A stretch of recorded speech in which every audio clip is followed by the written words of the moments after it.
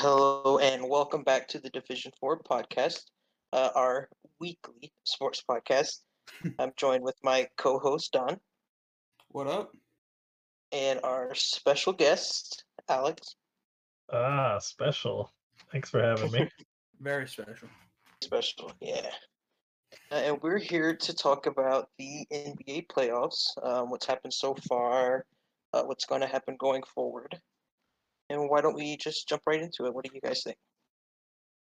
Well, right now, at the time we're recording this, the Bucks are currently laying the smackdown on the Nets, which is a nice change of pace from what we've been seeing. Yeah, I was just watching that before we started this. I didn't know. I forgot the game started. I knew it was 7:30 in the back of my head, but then I was focusing on 8 o'clock to record, and then Alex was like, yeah, it's 30-9. I was like, oh, word. Yeah, I've never seen something like what just happened. I think in the first quarter, Giannis and Chris Middleton scored every single point for the Bucks. Yeah. So those two are just popping off.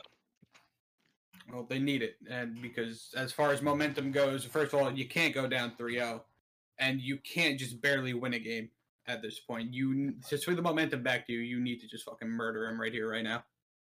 Yeah, I mean, this is obviously a must-win game for Milwaukee in all sense of the word, especially given that they got spanked in the last game. So they needed to come up with a fire, and it kind of feels like Giannis hasn't had the aggression that he needs to have as the best player on this team. It feels like he's kind of coasted a little bit too much. So it's good to see him and Middleton both off to a good start after poor performances from both of them in the first two, because I think they were kind of the biggest reason the Bucks managed to win the first two. I don't think either of them have been aggressive enough or hitting their shots. So for 15-point quarters for both of them is a good start. For sure. And, you know, as much as this series is interesting, it's not over yet. And what we do have is, I believe, 8 series we can talk about. So let's get right into those. I've got the bracket here, so let's just start right from the left with the Utah-Memphis, which was, all intents and purposes, it was kind of a boring series. It was interesting, to see Memphis get in through the play-in tournament, but we knew they weren't going to make a splash, right? Yeah, I mean, it's a gentleman's sweep.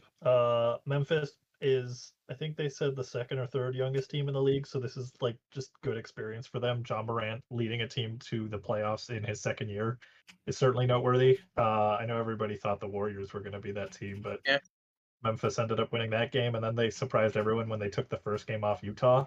And I know we were like, well, this could potentially be an interesting series now, but obviously game one, Utah didn't have Donovan Mitchell. Mitchell comes back for the next 4, and they sweep those. Yeah, it's a completely different series at that point. Turns out having your best scorer is a good thing. Yeah, this is just like the classic, 8 seed, 1 seed matchup where most of the time the 8 seeds just trying to get a little experience and are a bit of a younger team.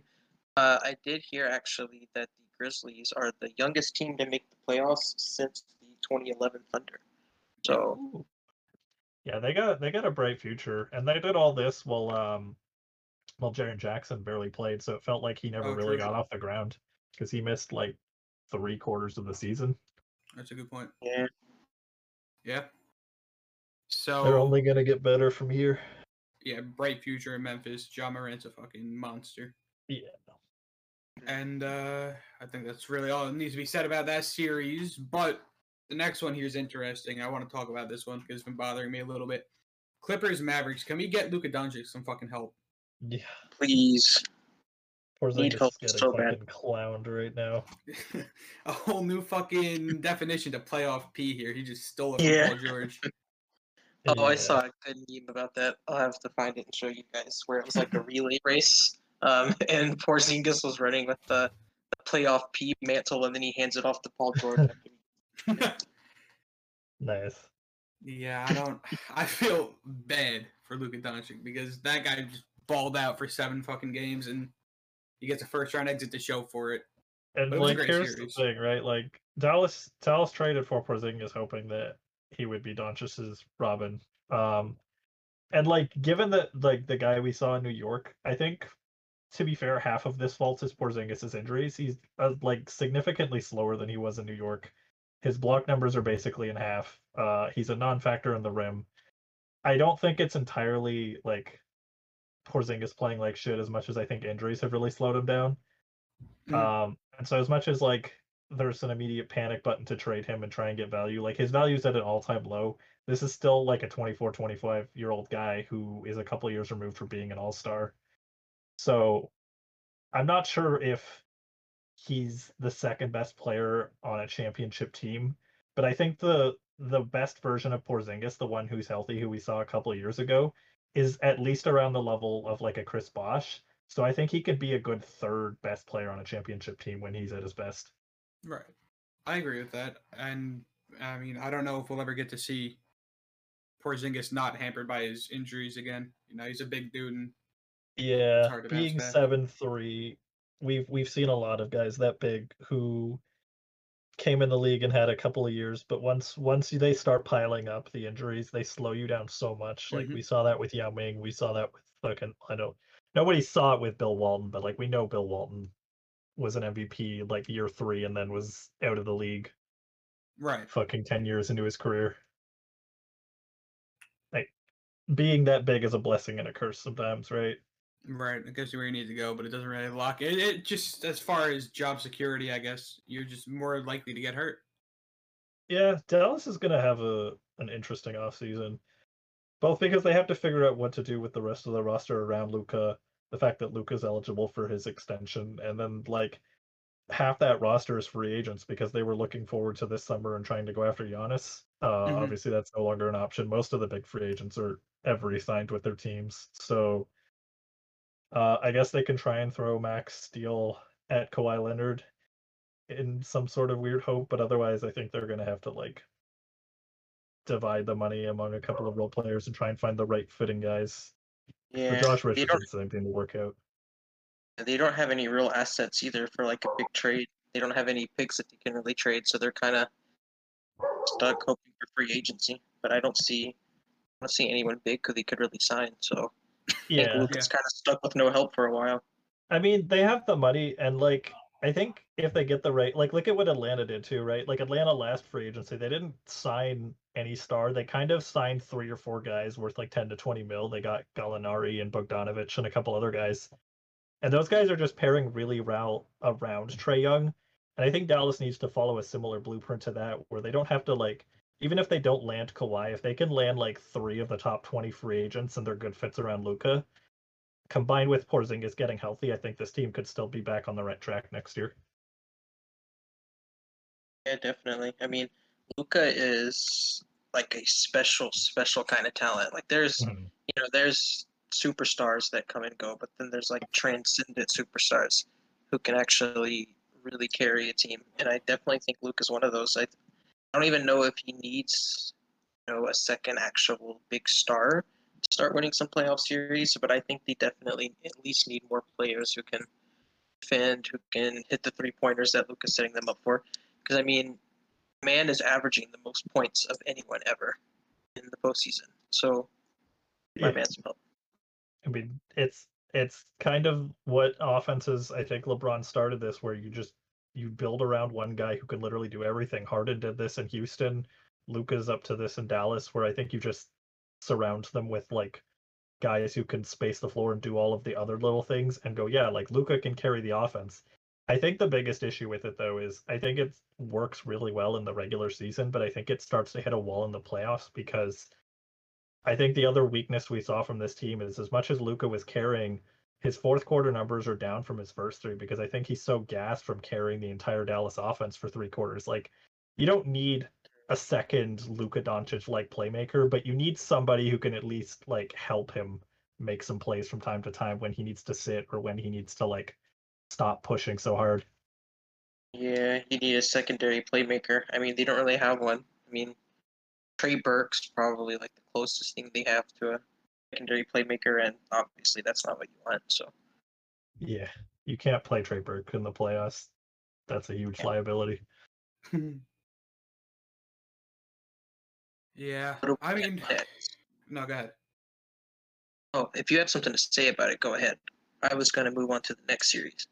Oh, I would just, closing thought, as long as you have Luka Doncic there, they're going to be in the first round of the playoffs at least for the rest of his career, hopefully. It's just, Mhm. do you chalk the Porzingis experiment up to an L and move on, or give No, it another year? no, because he's got a couple years on his contract, and he has negative trade value right now. Right. And I think there's enough reward still. Like they're not the thing is right now he's basically the only big contract they actually have because Luka's still got one more year left on his rookie deal. So they have cap space to go out in free agency and get some guys before Luka's extension kicks in. Right. And so I think you give this another year. He becomes more tradable when he has 1 or 2 years left on his deal. If it doesn't work out next year, then I think you probably go into the offseason with that mindset. But I think given that we've seen how good he can be, and I think Porzingis on paper fits with Luka, I think it's just one of those things where you don't hit the panic button on two 25-year-old guys, or in Luka's case, like 22, quite yet. I am inclined to agree with you on that, but it's going to be a big decision whether it's this year or next year. And speaking of big decisions, I want to talk about the Trailblazers Nuggets next series here because what are we going to do for Dame Lillard? I feel so bad for this guy the same way I do for Luka because I feel like he just scores points and he doesn't get the win. I think this is the opposite, where I think Luka, you still have time, and it's not time to panic yet. But I think the Blazers have.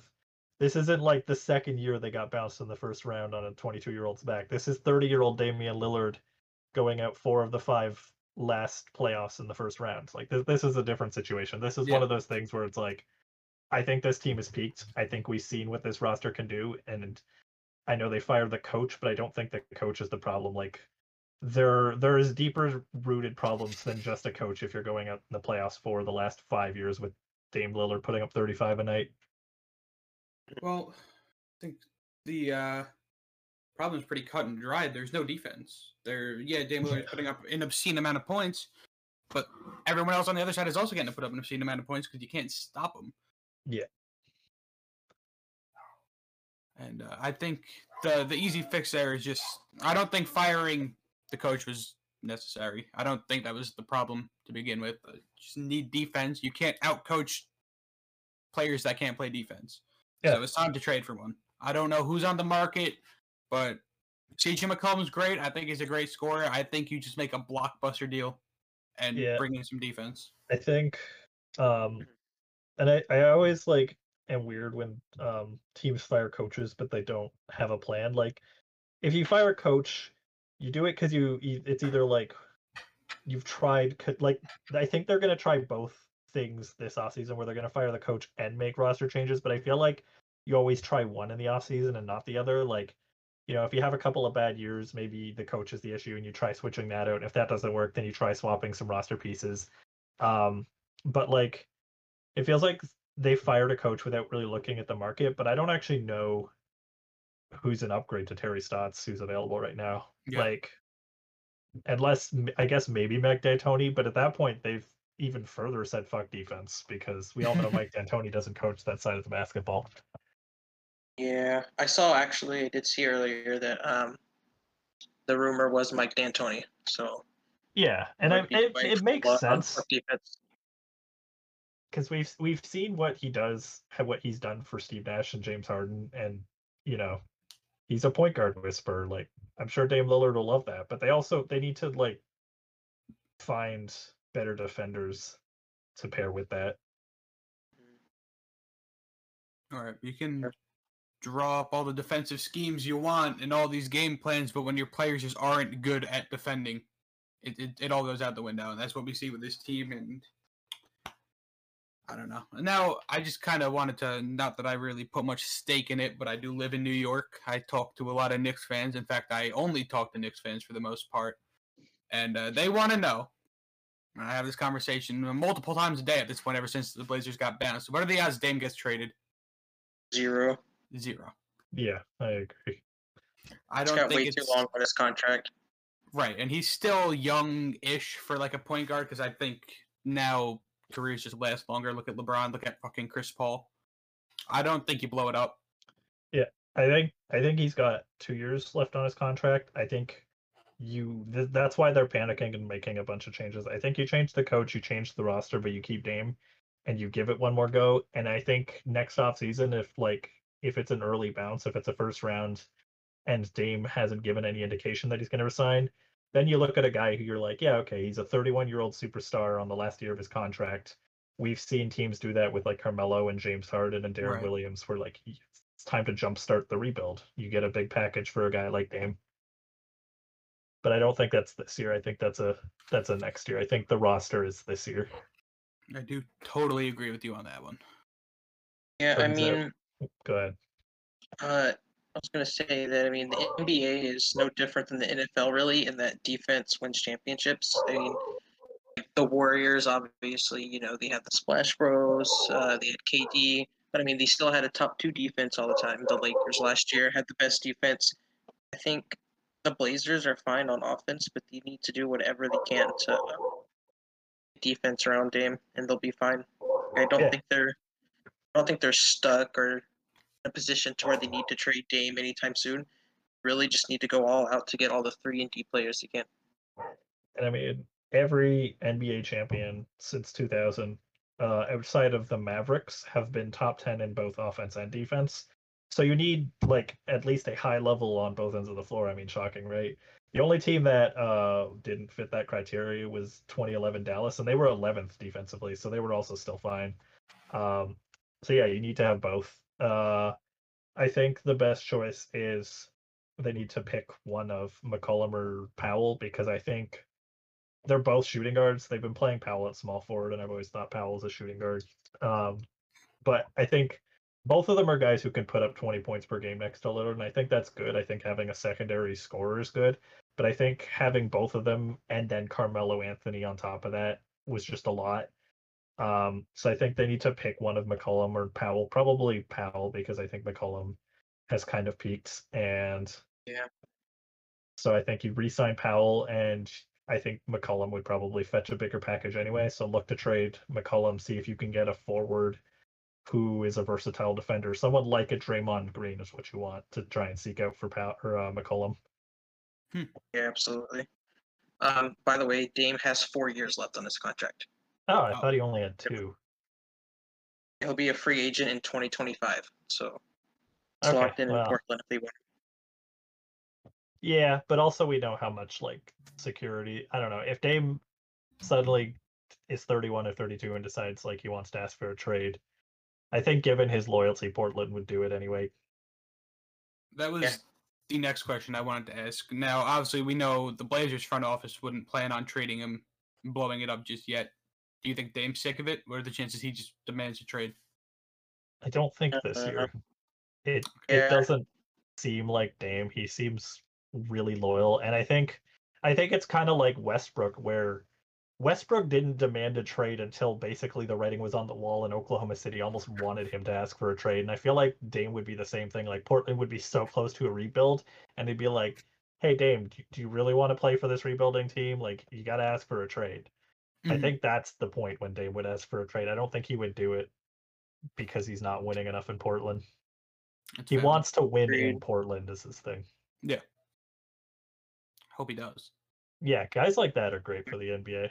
Mhm.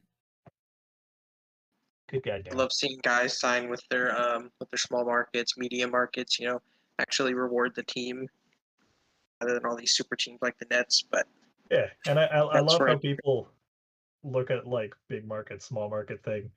But like, let's be honest, right? If you're a fucking city hosting an NBA team, you're small market compared to the New Yorks and the Los Angeles, but you're still a big fucking market. No team that has an NBA team is a small ass city. All right? People need to stop fucking complaining about being in Salt Lake City. It's still a goddamn city, as an example. That is a good All point. Yeah, so we'll just kick it to the East now. Oh, wait, I'm sorry. There's one more matchup, and There probably is. the most important one to talk about out of the West. LeBron's out, man. Hell yeah, Phoenix. Holy shit. I called it I that. love it. Did you? Yeah, Oh, man. he did. Yeah, no, I posted that. Again, Phoenix fits the criteria of like champions from the last 20 years that I talked about. They're top 10 in both offense and defense. And as much as we all wanted to believe in LeBron carrying a team out of the first round, like the numbers don't lie. And I know that like sometimes like he did similar thing when he was a 4 seed in Cleveland, like where he just turned it on in the playoffs. And I think people were hoping that LeBron would just suddenly flip a switch, but sometimes the regular season is what you are. It is your ceiling and you can't flip that switch. And I had similar like it felt similarly to the 7 seeded Lakers when they got Dwight Howard and Steve Nash, and everyone was like, "Oh, they're only the 7 seed, but they'll flip it on."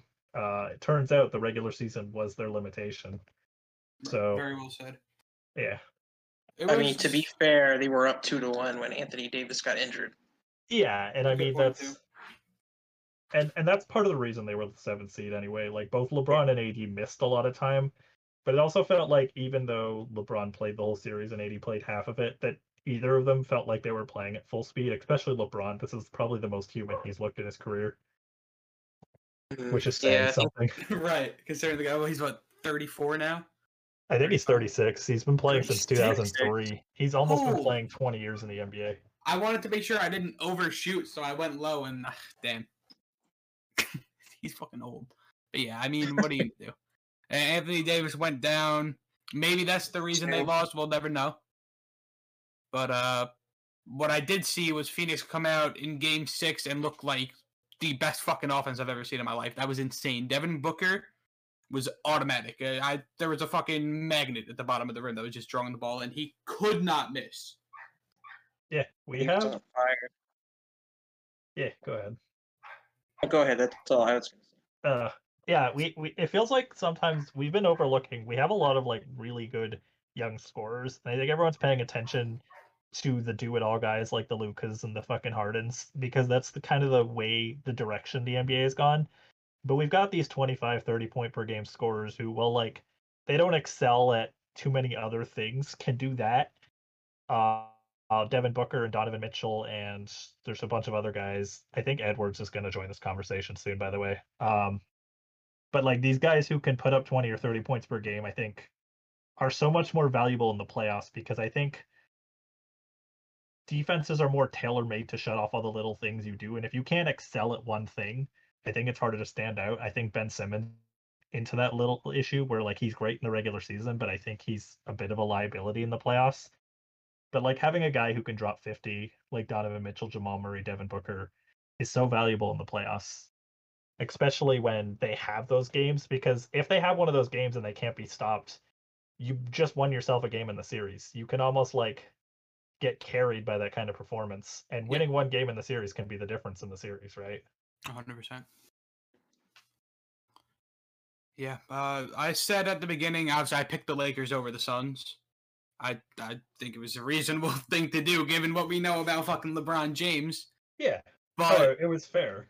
Yeah, I did say if the Suns win, or I guess I phrase it more as if a team is going to beat the Lakers out of this side here, it was going to be the Suns, because I feel like, first of all, any team with Chris Paul has a lot of upset potential just because he's a veteran and like so smart with what he does. But if you're going to upset the best player in the world, he's going to be the one to do it. Chris Paul's career has aged like a fine wine. Just Yes, like sir. there's so many point guards who like the ones who don't rely on athleticism feels like they peak after age 32. Because Steve Nash and John Stockton had the best years of their careers like late in their careers, and neither of those guys were particularly athletic either. Like it feels like these smart guys just get smarter with more experience. And I feel like Chris Paul's playing at an all-time level, and that's saying something because he's been terrific most of his career. I mean, he just finished how high in MVP voting? He was up there. Yeah, I think he was fifth. Fourth. Yeah, I mean he was top 5. It was him, Curry, Embiid, Giannis, and Jokic, and I kind of agree with that top 5. Yeah, very valid top 5, and obviously the winner. Also... Yeah, the last 4 games he's had 53 assists and only 2 turnovers, I believe, was the number I saw. Oh my god! And I think the last 2 games he's had 0 turnovers. That's why he's the point guard. Yep. Point guard, yes, sir. Yeah, I definitely agree that I thought if anyone was going to beat the Lakers, it would be the Suns. I'm fully on board the Suns hype train at this point. I think the Suns are going to the finals. I think they're going to beat Utah. They're a tough matchup because they have all the things that you want in a contender, and I feel like people were overestimating them because they were so young and they kind of came from like bubble, just missing the playoffs last year to the 2 seed. But like as much as they're new to the playoffs with this current iteration, I mean, Chris Paul helps a lot too, but they have all of the pieces you want from a contender. They have a big time scorer. They have a superstar at the point guard. Ayton has fucking broken out these playoffs and is one of the best defensive bigs in the league. Even if his block numbers don't show it, the percentage players shoot on him because he stays down and contests things and he doesn't jump for stupid shit like Hassan Whiteside. Ayton has been fucking terrific for them. They have a high level 3-and-D guy. Mikal Bridges is probably a top 10 wing defender in the league. They have those four. Like, this team feels a lot like the Miami team from last year, where it's just this young team where they have like all of the necessary pieces. They have Jay Crowder, which is, the comparison. Both teams had Jay Crowder. Turns out Jay Crowder is just the missing link all along. But yeah, this feels like Miami from last year. Yeah, I mean, they just have winning players. Like, it's kind of a meme, the Jay Crowder thing, but like players like him are just the kind of role players that you need to win in this league. Oh yeah, no, I mean that he's the missing link, but Jay Crowder is absolutely the guy you want on a winning team. I'm just and they're filled with guys like that. Yeah, and having, I think it's young players with like one really good veteran is good for like the development of those young players and the team overall, because it was the same thing with Miami last year. It was Jimmy Butler was in the Chris Paul role, took this fucking squad, led it, and the young players benefited and played really well from it. Like Bam, Ayton, Hero, Booker. I mean, Booker's way better, but like just for comparison, right? Like, you have a veteran leader and you just have a bunch of young guys playing behind him. Yep. Mm. Speaking of the Heat. Oh, go ahead. I was just going to segue us because I figured we were talking about the Heat so much, but if you got something else you want to add to the series. Yes, I do, and I was actually trying to set up my segue into the next series. Now we have the Lakers, who just went out round one. A lot of the speculation, because I'm a big speculation guy, is that LeBron's going to look for another superstar to come join him, build the super team, and win a ring next year. The number one guy I'm seeing is Russell Westbrook, who is now on the game we're going to talk about next series. We're going to talk about next. Just also got bounced from the first round. What do you think of that? I think, first of all, about the series specifically, I don't think the series is very interesting. No, it was awful. I think crazy happened, so we don't have to spend too long on it. Right. But for the Westbrook rumor, I mean, that's kind of a terrible fit. I'm not gonna lie. Their shooting is already bad enough, and you want to add. I love him sometimes, but there's a reason that he gets called Westbrook. Like, true. I don't think that's a good fit. I don't know how that works salary-wise, because Westbrook, Davis, and LeBron would be all three of their salaries.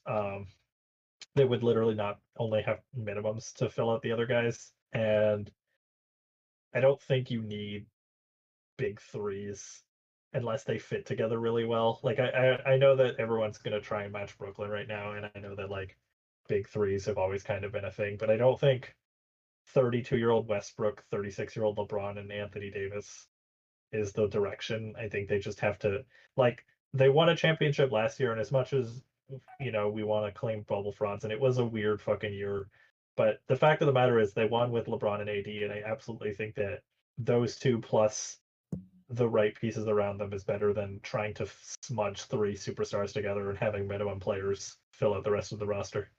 Right. So I will say, I just got the idea from scrolling through NBA Instagram. I don't know how the salary works out. I don't know what they'd have to do to make it happen. I wanted to see, like, your thoughts, of course, on just adding a superstar, maybe Westbrook, maybe someone else. I think you just don't change anything, really. You get rid of Dennis Schroeder, because that dude is... Well, yeah, I think you change some things. I think you just change the locker room guys. I think you get rid of Schroeder and Drummond. You find a good center. I think Marc Gasol is good, but I think the problem with Gasol is you can't play him big minutes anymore. I think he's the guy you want for 15 minutes a game, so they have to find like a full-time center. They have to find a full-time point guard. So they have some holes to fit, but I don't think chasing superstars is the answer given how many holes they have to fit. Yeah. It'd be like trying to plug 3 holes in a bucket and just taking a really big sponge to one of them instead of taking 3 smaller sponges to your 3 holes. Yeah, and I don't want to, drag us back to LA because we're trying to move on. That was my bad. No, it's not good. Closing point here really is that LeBron's not done yet. He will be back next year. Yep. And hopefully with less injury, and we're probably talking a whole different story here, you know? Yeah.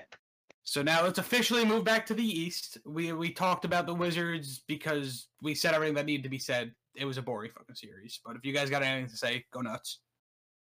No, not really. I mean, they took a game off them, so it was not a sweep. And like, to be fair, like, Washington's in a decent position. They had a really fucking bad start. Westbrook, he was either playing through injury or like Westbrook's first half of the season for the last couple of years. It feels like he plays like absolute shit, and people are like, "Man, you don't want Westbrook." And then he like does his high energy thing where he still sucks at shooting, but he's good at other things. You're like, well, fuck, Westbrook's, and like they had a winning record like the last 20 or 30 games or whatever, and they did that with while missing their starting center Thomas Bryant for the entire year, with a bunch of young players. They lost Adia. I don't remember how to say his name, but like they lost him to a fucking gruesome knee injury. Hopefully he can get back because he was a young part of what they're doing. Rui Hachimura is getting really good. They're one of those teams where they have a good mix of like veterans and young players. They have a bit of salary. They have a pick this year. Like, you add a couple more pieces to Washington, and we're talking about maybe like a 4 to 6 seed next year, and they take someone out of the playoffs. Yeah, I mean, they made it here, so that was impressive enough after their start. There's clearly pieces there. I'm excited to see if they repeat, but as far as basketball, this was a very boring series. Yeah. Skylar, you got anything? About that series, no. I think we could just move on to the Fair. I agree. Bucks and Heat, maybe. I'm going right down the right here, just in order of bracket. The next one would be Knicks Hawks, which is another series that you really don't have to talk much about. But Trae Young's a monster. Julius Randle looked awful in the playoffs, and what do you guys think? Yeah, Julius Randle. I don't know what went wrong for the man, but needs to not do whatever he just did in the playoffs, because he was easily like the biggest out of every team's number one option. I'm pretty sure he was like by far the worst in the playoffs. Yeah. I mean, Jimmy Butler wasn't good either, but yeah, that's fair. It's pretty fair. At least Jimmy Butler also brings defense, so there's that. Yeah, everyone thought that the three other East series, or at least the two, like the 1-8 and the 2-7 matchups in the East. The East feels a lot more lopsided, where there's like 2 or 3 contenders, and so everyone was like, "Yeah, okay, those matchups are going to be pretty lopsided." And then 4-5, people were like, "Yeah, it's going to go 7." And I saw a lot of Hawks in 7, and a lot of Knicks in 7. But point is, I saw most people saying this was going to be a 6 or 7 game series, and that it would be close. But I mean, I liked the Hawks coming out of this because I mean, the Hawks. Speaking of teams that had a rough start, they were 14-20 when they fired Floyd Pierce. They picked up a real head coach in Nate McMillan, who turns out was not the problem in Indiana. The roster was, because look at where Indiana landed. And yeah, Nate McMillan gave this team a real coach. They have a really fucking interesting team. Like, this is what Dallas needs to do around Luka Doncic right now. I could gush about Atlanta as a young team. Like, and the other thing is, like, they're this good already. They took game 1 off Philly. I think they're gonna make it an interesting series. They have like 7 or 8 players on rookie contracts who are like 22 or under. This isn't just a good team this year. This team is set up for the next 4 to 5 years to not just like be a good team, but potentially get out of the East a couple years from now. Yeah, definitely. I think their team is already like kind of stacked from a good bench and a good role player standpoint. And as their young players continue to grow and get better, obviously they can make more additions. And I mean, I don't think there's anything hindering Atlanta as a market to like sign good free agents. So I think they're going to be near the top of the East for a long time.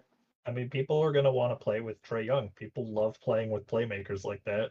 They're going to flock to him like Steve Nash. I think the X factor is DeAndre Hunter's health, because I think DeAndre Hunter was really impressive in the first 20 games when he played, and he was having he was putting up 15 points on good efficiency with good defense on his second year, and it's like he could be like a 20.3 and D kind of guy going forward, kind of like the Mikal Bridges out here, but he dealt with a couple injuries and then had surgery, and he won't be back. So they need to get him healthy because I think he's a big part of their team going forward. I'm a big fan. I think DeAndre Hunter is probably, I mean, other than Trey Young, obviously, probably their best, like they're the rookie contract type of players. Unless John Collins is still on his, I don't know. But I think he's definitely a really important piece to them, and he definitely needs to get healthy. The fact that they're doing this good without him already, Yeah, speaks they're words to how good that roster is. But yeah, they're missing Cam Reddish as well. So basically, their two wing defenders are out. They're forced to play. What is who are Solomon they? Hill, Solomon fucking Hill. Pelicans throwback. Yeah, like who provides negative offense, but like they need some sort of defender because Kevin Huerter and Bogdan Bogdanovic are great shooters, but are not good at defense. So they kind of just need that balance. So missing their two young defenders who are also like at least decent offensively, they're fucking playing Solomon Hill. That sucks. Yeah, it really sucks to have to be a team that plays Solomon Hill. I can't imagine Feels that. sad, man. Ugh. Yeah, rip Knicks though. I mean, hey, no one expected them to be this good anyway. So I'd still say this is a successful season. Like they lost 4-1 to the Hawks, but this is the Knicks have, I think, the most or second most cap space coming into this year. And everyone was like, well, yeah, it's the Knicks. Like they're a big market, but they're not going to sign anyone because they're not successful. But now look at them, right? They're the Now they're 4 seed. successful. They have a couple of young players, Barrett quickly. Toppin actually started finally playing down the stretch, and that was good to see. Randall still got another year of his contract. They have like 50 mil in cap space. They have draft picks. They have Dallas's draft picks. Hopefully New York doesn't fuck this up because, sometimes they rush it and they've been known to fuck these kinds of things over. But considering what a weird state they were in a couple of years ago, this is a really good place for them. Yeah. I always commend the Knicks for just even when they impressed their fans, they still managed to disappoint them because they came out of nowhere when they were supposed to be probably one of the worst teams in the league. They grabbed the 4 seed and everyone was like, whoa, the Knicks. And then they kind of got just swiftly dismissed by the Hawks, and I thought that was very funny. Yeah, but this is that first step, right? Like, yeah, no, they weren't absolutely. even supposed to be in the playoffs. So just even though they went down 4-1, having a young squad with a ton of cap space make the playoffs when you were supposed to be 10 spots lower is absolutely a successful season, no matter what happened in the 100%. playoffs. Yep, I agree. I just the team never looked like a 4 seed to me. Whenever I watched them, whatever happened, they made it there. They won the games, obviously, but they always kind of looked more like a 7, 8, 6 at the highest seed to me, even at their best. And I think the series reflected that. Yeah. Yeah, they were definitely punching above their weight a little bit. Yeah. I definitely agree with them. And, anyone else got anything to say about this series before we move on to another very embarrassing series? I mean, that's pretty much the whole East. But yeah, no, I'm good to move on. That's true. You can't even tell which series I'm going to. True. We're gonna go to the Bucks and the Heat right here, which was just annihilation. Yep. This is the exact opposite of what happened last year. I mean, everyone knew that everyone was expecting this to be an interesting series, and it was cool to see that the Bucks, like, after getting embarrassed last year, they could have like tanked one of their last games against the Heat and been locked into a different matchup, but they said fuck it, we want the Heat. And now it's pretty clear why. But I think this is like there's a lot of factors that went into this literally being a 180 from last year, and I think the biggest one is just both teams went in a different direction. I think the Bucks are a better team than they were last year, and I think the Heat are a worse team than they were last year, and I think that's the biggest thing. Yeah, I think the worst part about that series was that it made me a believer in the Bucks again. I said that I wouldn't, and then they immediately come out and get stomped by the Nets. And by the way, they were up by 19 at the end of the first quarter. At halftime, they're only up by 3 now. Yeah, So the they're Nets already returned choking fire in that second quarter. Yeah. So I hate being a believer in the Bucks. They always let me down. This is what I get for wanting to root for Drew Holiday. But I digress. Yeah. Yeah, I think the Heat just kind of struggled all year. They had the COVID problems, injury problems, and I feel like people just expected them to turn it on all the time. But kind of like you said with the Lakers, Mhm. sometimes the regular season is just actually reflective of your peak. I think that was the Heat this year. Everyone expected them to be able to just flip the switch and turn it on. Jimmy Butler's been getting memed for saying, "Oh, just get me to the playoffs, and then I'll take care of us." And then shooting like 30%. Um, Yeah. yeah, I just don't think they had it this year. Tyler Hero was obviously a big part of their bubble run, and then sure he was just kind of random bench player. Yeah, there was a lot of weird things going on in Miami too. Like speaking on Tyler Hero, it felt like and we see this kind of grow sometimes for some other young players, but like he hit the sophomore wall where like his raw numbers went up a little bit, but his efficiency went down because teams were no longer caught off by him. He was on the scouting reports now. People know like, okay, it's Tyler Hero. Like we kind of know his game. Um, but then there was also some weird shit where like he was getting in the news for all the wrong reasons. Miami was concerned he was getting a little too confident or something early in his career, and there was.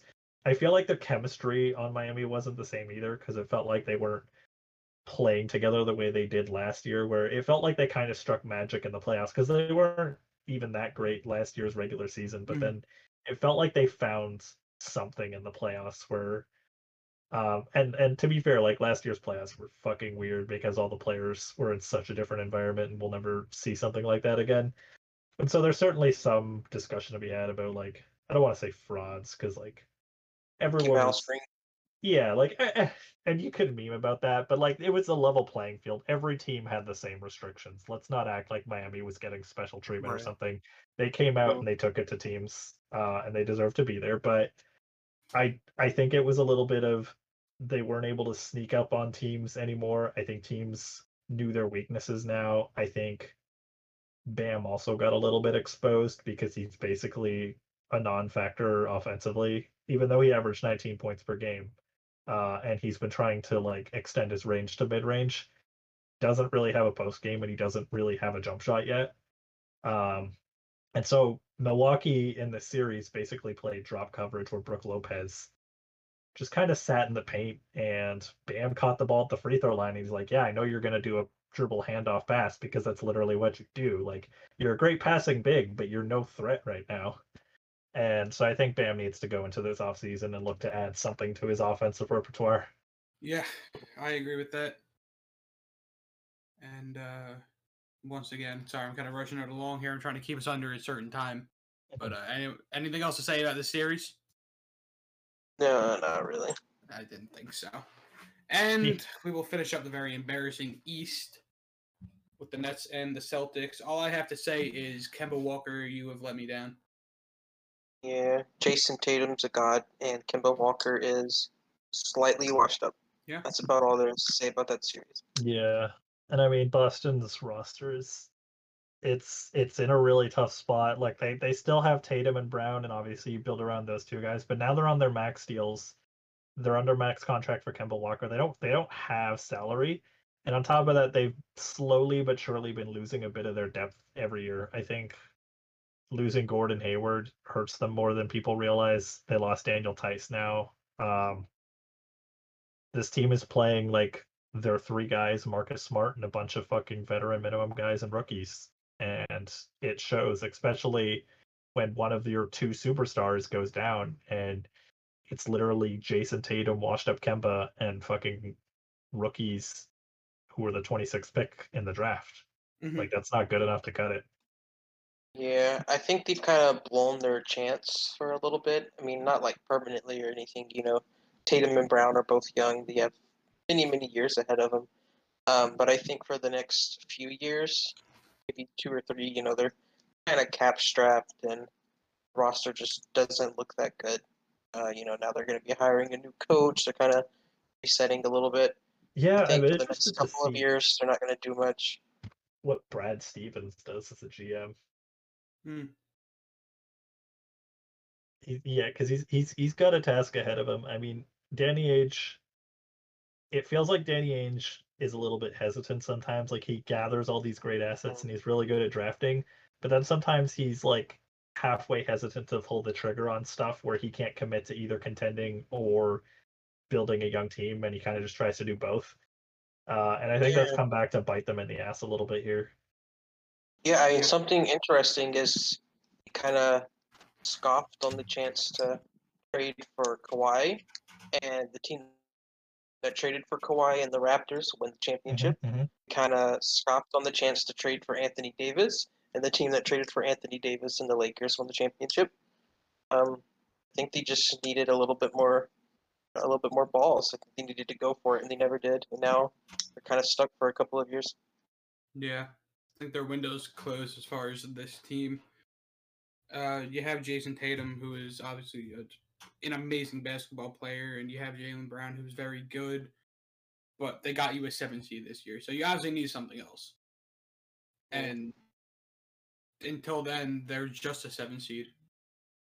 Yeah, this team is what people want Dallas to be with Luka and Porzingis, where they have two young superstars, and I say superstars for both of them because yes, I think Jason Tatum is fucking fantastic, and they're both under 25. But I think Dallas had some great role players that helped them play above where they were, whereas I think Boston has some of the worst supporting cast in the league. Like Boston legitimately might have the worst bench in the league.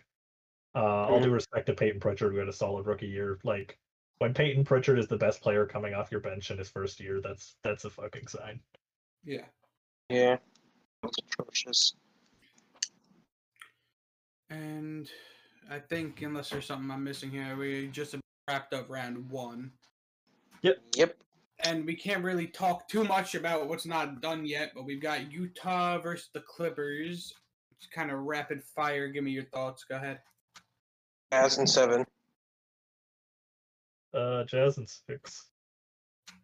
I'm going Jazz in 5. Fuck you guys. Old. Donovan Mitchell is just so good at basketball, man. It's insane. This Utah team is super well built. Yeah. Yeah, they really are. I think objectively should be the favorites to make the finals right now, but personally, I'm on the Phoenix train, as we talked about earlier. But yeah, the Utah is stacked. Their role players are so good. Their defense is so good, but they're the best 3-point shooting team in the league. No reason that they shouldn't be able to win the finals on paper. Right. This team gives me modern day 2004 Pistons vibes, where they have Rudy Gobert as a fucking generational defender. They have a shooting guard who can get buckets where they need to. They have a clutch two-way point guard, and then they just have the right mix of like defense and shooting on the wings. Yeah, I agree. I see that. Okay, Nuggets Suns. Rapid fire, go. Suns. Suns, yeah, it looks. My prediction was actually Suns in 7, but and Michael Porter Jr. is kind of hurt now and is struggling, and Nuggets just don't look very good.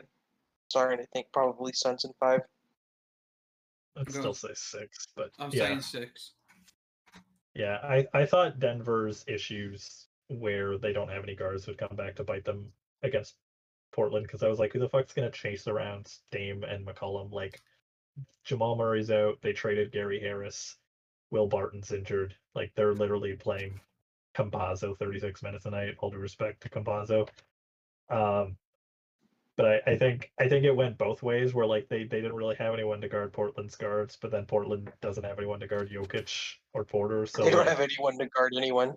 Yeah, exactly. But Phoenix is the opposite. Phoenix can both plug Porter and Jokic with Ayton and Bridges. So Phoenix has really good defenders at the two positions where the only two positions where Denver can get consistent offense, and has two guards who Denver has no answer for. So yeah, I think this is really heavily Phoenix favored. With Jamal Murray, this is a lot more interesting, but I think Denver is just lacking that dynamic shot creator. Yeah, I would agree. I think if the Nuggets had Jamal Murray, they would be on their way to the finals right now. Yes. I think they would definitely be favorite with the Lakers out. I mean, even if the Lakers were still in the playoffs and healthy, you could argue that series either way to me. I think next year is their year to make a run. They just need to stay healthy. I think they need. I think the Murray injury killed them. I think like Murray healthy, Porter healthy and better.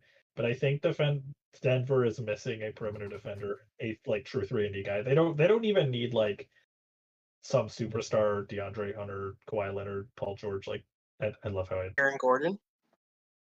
Yeah, but Aaron Gordon's more of like the perfect fitting 4-man next to them. I think they need more of like a 6'5", 6'6" guard who's three like kind of what Gary Harris was supposed to be before Gary Harris forgot how to shoot basketballs. So I think like a Danny Green, right? Like they need like a low end, like they don't need a superstar, but if they could use their like 8 million exception that they're gonna have most of it on like a true 3-and-D guy to pair next to Murray, and they go Murray, that guy, Porter, Gordon, Jokic, that's a championship level team to me. Yeah, I agree for sure. I also agree. And since we're kind of in consensus about who's winning the 2 West series we have left, it's going to be the Suns and the Jazz, right? We agreed on that? Yep. Who do you have coming out, going to the finals? Real quick. Suns. Jazz. I'm taking the Suns as well. And I don't want to go too far into that because we're running out of time fast. So we're just going to kick to the East. Sixers, Hawks. Who you got? Go. Sixers in 6. I think the Hawks will take one more. I agree with it. I also agree with that. And Milwaukee, Brooklyn. Nets in 5. Nets in 5. Yeah. Sorry, Bucks. And then who do you have coming out of the East? Nets in 6. I'll also say 6. Fuck you guys. I'm taking the Sixers because I want to be different. And when I'm right, that too, honestly. I can come back in our next episode, which will be 3 months from now, and say I told you so. Yeah. So, all things considered, it's been great playoffs, and I like the variety in the teams, you know? Yeah, we have 5 teams who've never won an NBA title, and 3 teams who haven't won a title since pre-2000s. So that's really fucking good for the league. Yes, sir. I mean, I'll say that even though they haven't won a title, the Clippers and the Nets don't exactly fit under the same umbrella as the other teams. That they're still, LA and New York super teams that were formed in free agency. Yeah, but I mean, that's fair. It would still be better than seeing the Lakers win, yes. Or Celtics or whoever. And I mean, I can get behind James Harden winning a title, honestly. He fucking carried Houston for half a decade. I don't want to see Durant win, though, so I'm kind of split on Brooklyn, honestly. Same. I'm like, yeah, Harden and Griffin getting a ring, I'm all for it, but fucking Durant and Irving getting another one? Hell no. Like, why couldn't they just have more likable guys? I like all the players on the Nets team. I just hate super teams. No, I don't. That's a lie. I do. I hate do. I hate how good this super team is.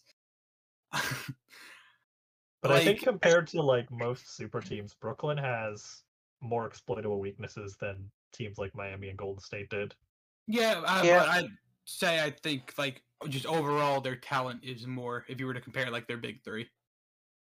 Yeah, that's fair. I think the Nets are probably the most offensively stacked super team we've ever seen. Yeah. Not the best super team because the offense would still be really fucking close to the KD Warriors, except the KD Warriors were way better on defense. No, I agree with that. All right, so 4 teams left. So I realize it's kind of a shoddy prediction to make, but who do you got winning it all? Go. Suns over Nets. I'm believing in the Suns. The new hometown team, live in Phoenix. Got to see it. Suns over Nets in 7. I'm fucking split because like my gut feeling is Brooklyn, but my heart says Utah in 7. I want to see Utah win a title, and fucking redeem themselves for those back-to-back Jordan losses. Yeah, I feel ya. My brain says to take the team out of the East. My heart says to ride Phoenix to the end. I'm taking Phoenix over the Sixers in 7 games. It's going to be a great series. I will see you all there. Hell yeah. The best timeline. All right. So that about wraps up this episode. We're damn nearing an hour. Holy shit. So I'd like to say see you guys next week, but let's see. It's been about a year, almost 11 months since our first episode, and since then we've produced 5. This is 6, so I can't really count on next week, but we'll try. And for now, if you wanna, you gotta believe. Thank you, Alex, for being here. Hopefully, you will be back next week. Get used to seeing Alex, or I guess hearing him. Yeah, thanks for having me. Check us out on Twitter at Division4Pod. Listen to us on Spotify. And that's all I got to say. Say goodbyes, boys. Later.